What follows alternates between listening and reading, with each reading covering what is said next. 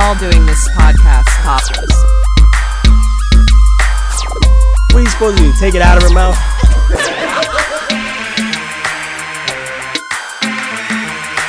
The freak train is one step chill. Is this guy for real? Hell yeah. Alright. Welcome to Them Us. Real relationship talk like you never heard. We're going to get it down today. Make sure you check us out on them-us.com. That's the website. Also, check us out on iTunes, podfeed.net. Make sure you get all our social media network as well. We're on Twitter, Facebook, MySpace, all the social media. So make sure you check us out, Them Us. Just go to the website and you can see where we're all connected at on the website. Today we're going to talk about an interesting topic. It's something that I don't care what kind of relationship you're in, you're going to get in one of these phases at some point or some time, and that's fighting, apologizing, and forgiving. So we're going to get through all those phases. Our guest today, we've got Greg in the house. Greg, how you doing? How y'all doing, everybody? And we got Gabby. Hello. Angelique. Hey. And my guest co-host today is my man Derek in the house. That's me. All right. And Chip's doing a little something different today. Chip is going to be running a live Twitter feed while we're doing the show today. So Chip is over here running some Twitter down. So he'll be coming on. Hopefully some people will be tweeting some responses in. And Crystal is on the board as usual. And let's get this thing underway. All right. So we're going to talk about fighting. We're going to break this down into the phases because usually we're going to fight first. It's going to be the first thing we do. So we're going to start off with the fighting. And we're just going to, let's start off a little bit some things that we fight about. Where does these fights come from? Because I think that has a lot to do with when we get into the apology and forgiving, but depending on what the fight is about, some of those things are a little harder than others. One of the things that I think is a cause of big fights is a person's past. Fighting about somebody's past, especially past relationships or something they did in the past that people don't want to forgive, which we'll talk about that later. But people's past, how do you guys feel? You guys feel about that? Somebody's past is a good source of fighting? I feel like there's a lot of miscommunication in people's past. I think people, in the very beginning, we have these big ears and big eyes, and so we listen and we interpret however we want to interpret. And then it just grows and it grows and it grows. And out of the sake of most of us not wanting to keep re-inputting a person into someone's life, like consistently bringing up an ex, it just grows to be this very big miscommunication where we're under the perception that one thing happened one way and we've already passed judgment. Not really understanding that people don't give you a dagger to stab them in the back. Nobody told you their personal information or what happened previously for you to turn around and hurt them with it. It's one of those things where... So you think a lot of people make assumptions on that past? Yeah, they make an ass out of you and me when you do them, and that's how a lot of fights get started. You better believe it. Miscommunication. Yeah, because people, especially when it comes to past, because it's something that can hurt people a lot. And when the past comes up, either person, it could be the person that did something in the past, or just that person. Let's say at some point, one of the other things we have is cheating. So.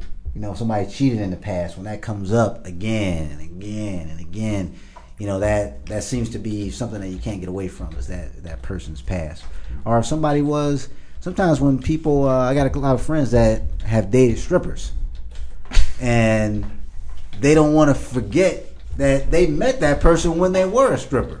And when they're hanging out with their other stripper friends that are still strippers, they're like, oh, you back doing the same thing. And they're like, no, I'm not. I'm just... they're still my friends, but their past keeps coming up. What about the opposite sex? Friends of the opposite sex. What do you guys say that's a big source of fighting? I think it is. It definitely is, but I think it also deals with insecurity, and trust. Everything's based on trust. If you trust your spouse, your mate, whoever that may be, if you trust that person, then you shouldn't have too much insecurity or shouldn't have too many problems with the opposite sex. Now, if the other person gives you a reason to be upset, then you approach that person from there. But I don't know if a fight should occur until they cross that line. Now, I'm glad you brought that up. Well, I appreciate it. A reason to fight. Now, I'm gonna go to the ladies for a minute, because this happens a lot, and sometimes it's the guys. It can go both ways, but I just want to hit the ladies for a minute. A lot of times, like Greg was saying again, a lot of miscommunications. Flirting can sometimes be a miscommunication with both sides. I'm not just saying it's the guys or the girls, but when it comes to the opposite sex, the ladies seem to think sometimes that a guy is flirting maybe too much. Maybe you put too much into that smile. Maybe you hung around that person a little longer. Ladies, do you feel that the guys get too carried away with the flirting, or that's not an issue for the two of you? Story of my life. For me personally, no. So Angelique, flirting is not an issue for you. No, but I do want to bring up something from the past. What about if your past is your neighbor that you used to date, and he's still your neighbor? About the trust issue. You started out all wrong. So I'm not. I never dated my neighbor, but we hooked up.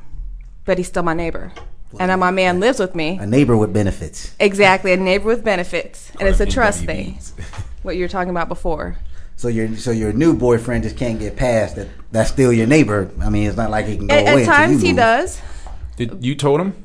Oh yeah, I told him straight off when I met him. I'm that like, should be it I then. hooked up with my neighbor. See, that's the best way to go. That's it. No, I know, Communicate but about it, but everybody's always worried about that cheating in the next room thing. So. And I went to go talk to my neighbor a couple nights ago outside, just the two of us, and I told him about it, and he flipped out. Wow. Was he there, or did he? No, just, he left, you just, and he was you just like, let him know that. I told him I went to go talk to him, It's your and neighbor. he was like, "Why didn't you talk to him when I was here?" That's I'm like, insecurity. you need to trust me not to do anything with my neighbor. Yeah, that's just like Derek said. That's That's more, insecurity. It's a There's trust nothing thing. you can do.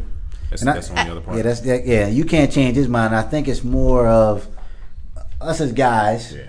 I'm not gonna say all guys do this, but single guys will have some girls that they hang around because they know either one, at some point they may have the possibility of hitting it, or two, they're hoping for the possibility of hitting it. You call three, we're hitting it. Oh yeah, we could be hitting it. Yeah. It may be a here and there. I guess it is a three. That kind of only, Yeah, I guess we could be hitting Can't be it. giving away or the if you secrets, have a man. couple of shots of vodka, she might get loose with it, but it works out in everybody's favor. So that's probably what your boyfriend may be bringing up. That insecurity. It's still an insecurity. By all means. But he's looking at your neighbor as, man, he already did it once, so he's already got it in. And everybody here can attest that a guy, once you get it in once, not that you can always get back in, but the possibility is always higher if you've been there. Got that permission slip. Yeah. Once you've been in once, the possibilities are higher that you could get back in. It's like in high school, all you need is one hall pass to make a venture on a regular basis, right? What the hall passes did you get?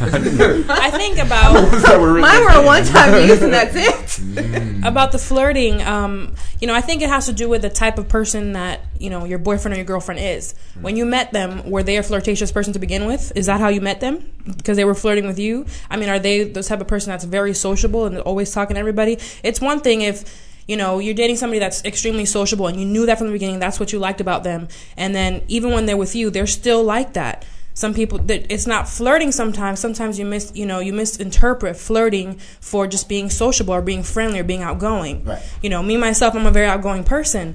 And, I wouldn't be able to be with somebody that's insecure about every person that I approach or every person that I talk to, because you need to, have the trust in me that I'm just talking to these people. Right. But make no mistake, there is a line that shouldn't be better crossed. believe it. Absolutely. You better believe it. Yeah, but we all grown. But you can't see some flirting just you pass it. There's certain things that your limits, your boundaries, and if you don't, then that's where you come into a problem. Now, if you're dating somebody that's a quiet and shy person, and then they're with you in a relationship, and all of a sudden they're talking to everybody that they see and being extremely flirtatious, then that's a different story.